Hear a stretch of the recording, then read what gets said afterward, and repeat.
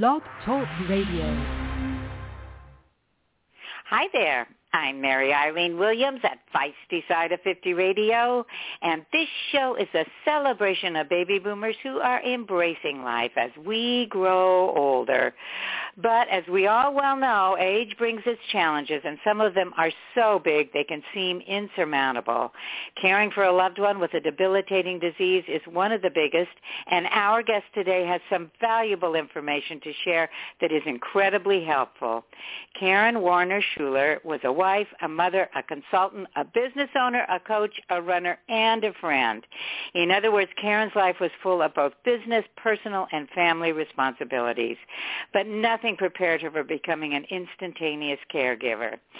She's joining us today to share her story, the insights she gained from her personal experience, and all about the book she wrote to help others who find themselves in her situation.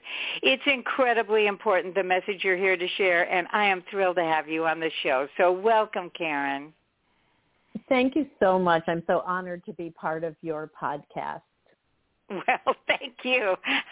I would like to begin by stating, and we're almost at the end of the month, but November is National Caregivers Month, and you have now dedicated much of your focus and energies to sharing your experience to lighten the load for others who find themselves in a similar situation.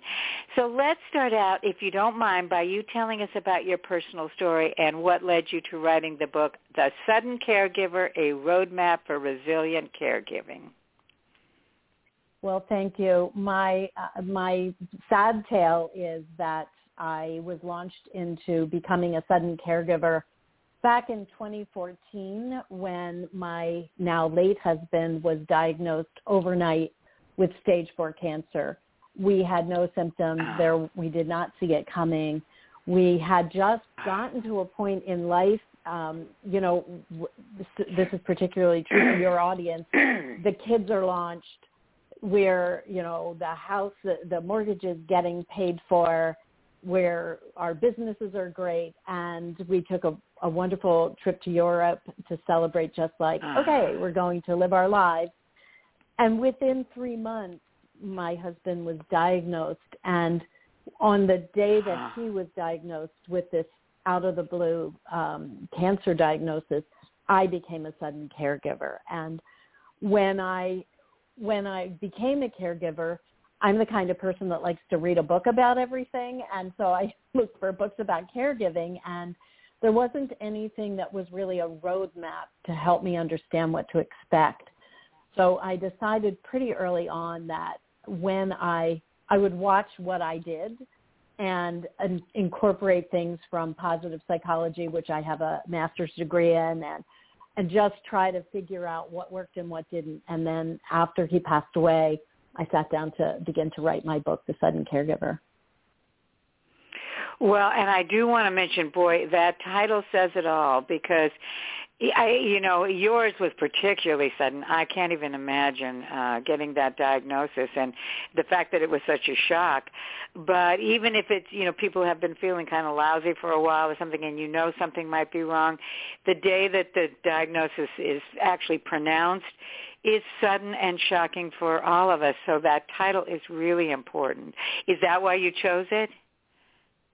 Yes, because I felt like, and there are two aspects of sudden. One is my story, where we went from being fully deployed, life is, we're living our best lives, to we're in this now. We're in a cancer diagnosis. We need to figure out treatment and all of the things that caregiving requires at that moment. But there are 53 million caregivers in the United States, and about 11% of the populations of developed countries. So there are a lot of people who are either having that story that I described, or in the case of some of my friends, and certainly my sister caring for my elderly mother who passed away in February from COVID, what we discovered was the sudden comes on at any time. So what happens in sudden caregiving is it's immediately followed by crisis. So in my case, the diagnosis, but in the case of some of my friends dealing with aging parents, it's mom's in the ER, and now we're going to deal with whatever goes along with that. And then we'll get to a normal, stable place, which is what my roadmap does, and then there's another crisis. So sudden is just really whoever we are moving along in our fully deployed lives and suddenly have to drop everything and care for someone. And my caregiver, the intended in my title, is the informal, uncompensated caregiver, you know, the loved one, the friend, the neighbor, the spouse, the sibling, the child caring for an aging parent who is really an amateur at caregiving. These are not the professional caregivers. Well, and too, I did check out your website. And by the way, let's mention it right now. Where can people find you? Oh, okay. Thank you. So there's a website, thesuddencaregiver.com. And there are, more important than finding me, there are free resources there that you can download. So there are a couple of roadmaps I created for my book. Those are downloadable for no charge. You just find the link and download it to your desktop. And you can actually follow along with some of the advice that I give in my book just by looking at these couple of roadmaps. And then there's also a tab called Resources. And one thing I found during my time as a caregiver is I'd never been a caregiver before, so I had no idea what was out there in the form of assistance for me in the situation that I was in. And so I just collected along the way some resources, and there's a tab, and you can just click on the thing that might be relevant to you. There's caregiving resources. There are disease state resources like cancer or heart, those kinds of heart disease, those kinds of things. Karen, that is incredibly generous, I have to say. But the thing that hit me, too, because I was just looking, in general at it, but like you say, there are millions upon millions upon millions of us informal caregivers in the United States alone. And this is, I think, it's one thing to care for a child or children growing up. That's a different thing than an aging parent or a critically ill spouse. It's just so different. And not only do you have to do a lot of the physical caregiving, but, of course, the emotional caregiving on so many levels with not only the patient, your loved one, but the people around your loved one and yourself. It's just incredible. So do you have some suggestions you might be able to give us today that would bring some relief to those who are in that situation? Yes. So because people know I wrote this book, I often get calls from people, will you talk to, my friend or my niece or my nephew who's dealing with a sudden caregiving situation. And the first thing I say is really stop for a second. So one is a conversation you have with yourself, and that is develop the habit of being kind to yourself, because sometimes as a caregiver, all we do is beat ourselves up.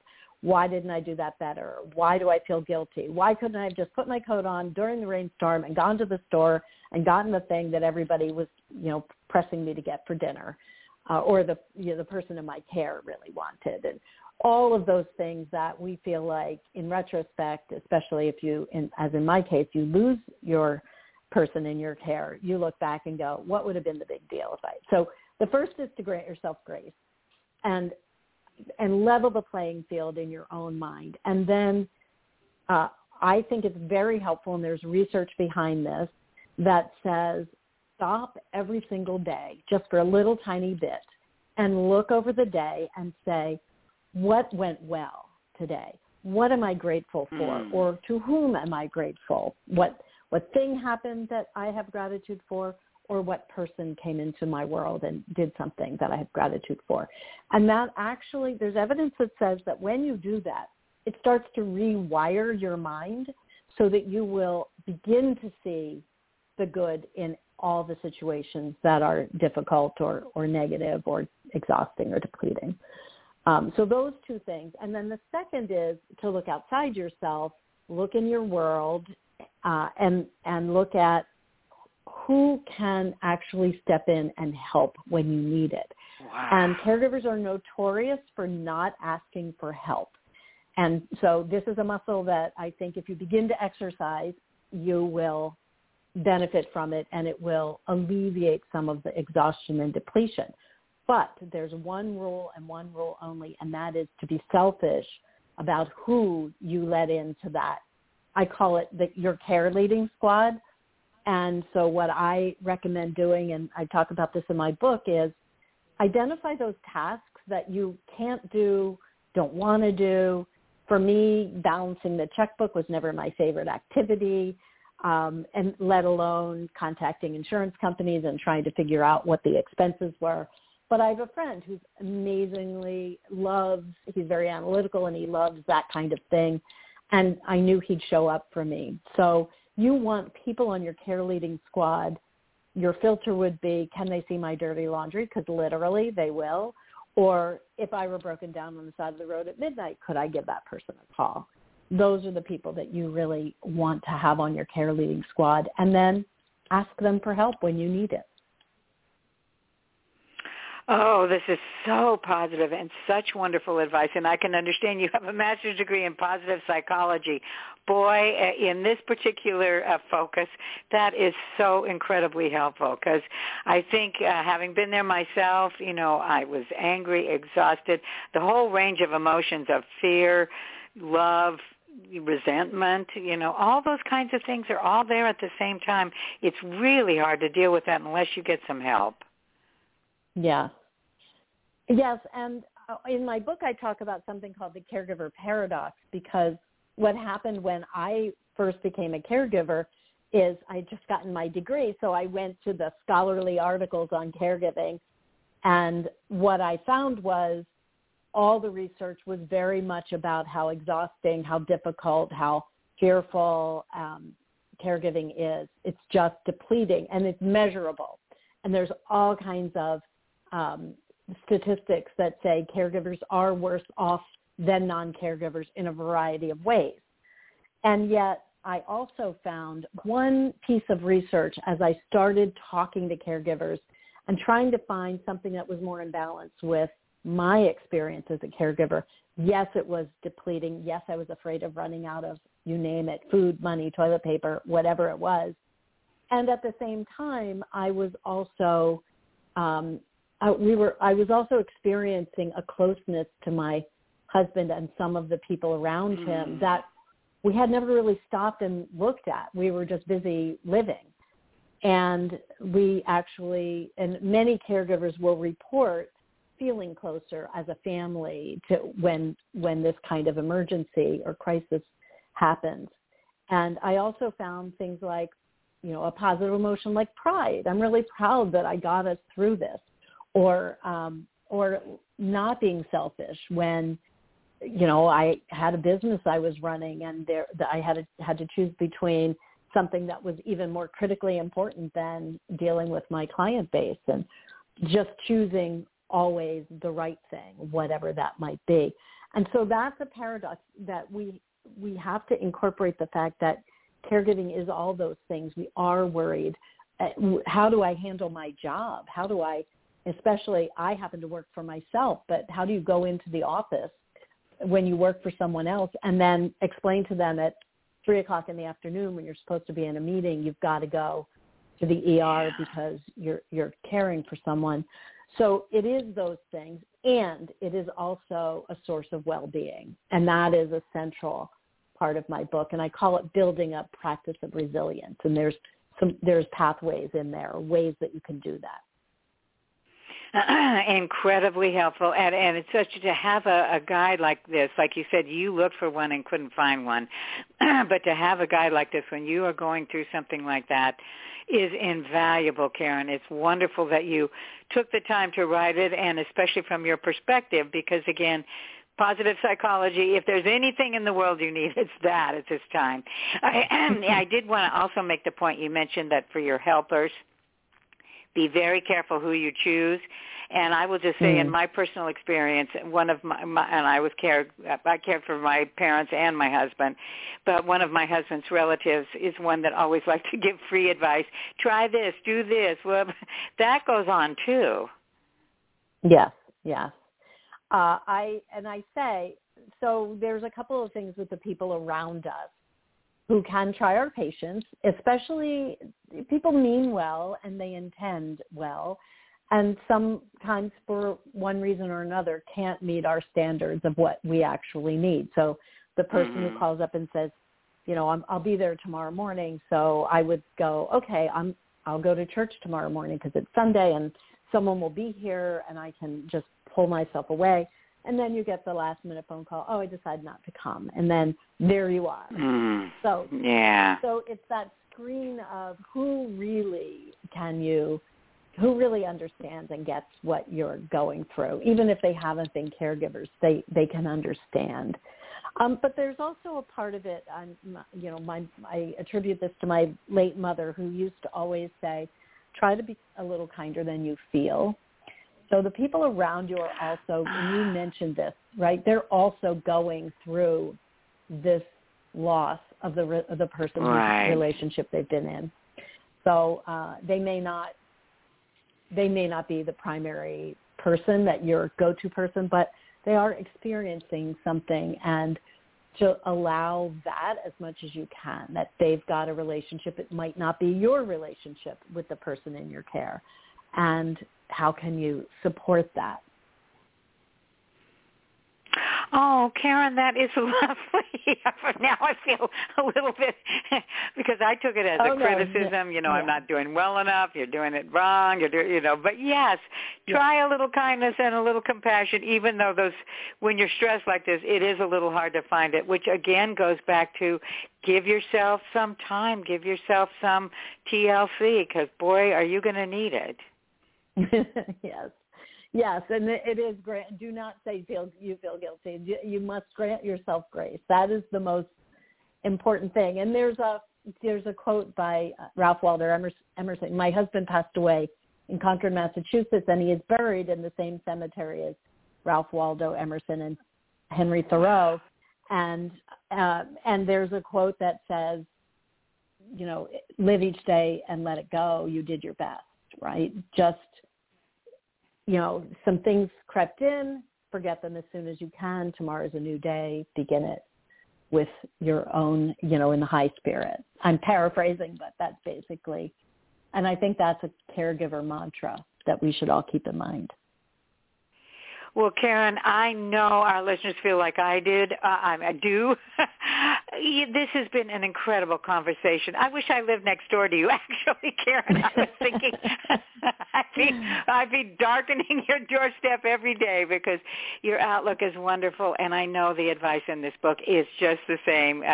So, again, one more time, your website where people can go to find out more about you and your work and pick up a copy of The Sudden Caregiver. Okay, thank you. www.thesuddencaregiver.com. And it's also, you can just go to Amazon and do a search on The Sudden Caregiver, and my book will come up. It's in paperback and ebook, and now I'm currently recording an audio book that will be available just in another month or so. So. Wow, that'll be as good as any, because, sometimes while you're cleaning the kitchen or doing something like that, you can listen to your words, whereas sometimes it's hard to sit down with a book in hand, when you're going through all this. But that's wonderful. Especially for caregivers. Yeah. Exactly. Well, before we have to leave, do you have any final thoughts for our listeners, Karen? Yes. Be kind to yourself in addition to being kind to other people. I can't stress that enough. And try to take a little bit, especially now when so many people are still working from home and you may not have the privacy you once had as a caregiver. Try to carve out 15 to 30 minutes every single day where it's just about you. And it can be drink a cup of coffee and do the crossword puzzle, or stare out a window, or certainly take a walk, eat your vegetable, go outside and play, eat your vegetables, get your sleep. Those are really the hallmarks of, for ourselves, not needing caregivers. Well, at the top of the show, I said this was important information. People would learn a lot, and boy, we did. Karen, thank you so much for your time, your thoughts, your information, and your compassion for not only other people, but for those of us who have been caregivers too. It's been incredibly helpful. Thank you, Mary Eileen. Thank you for all the work you're doing as well. Well, I appreciate that, and really for all you listeners out there, especially those who either find themselves in a position where you are the caregiver or you know someone who is, giving them the gift of this book, giving them the idea about the website, check it out, will be really one of the most loving things you can do, because you can make a real difference in the lives of your loved ones. So until next time, this is Mary Eileen Williams at Feisty Side of 50 Radio. And I'll catch you later. Bye-bye.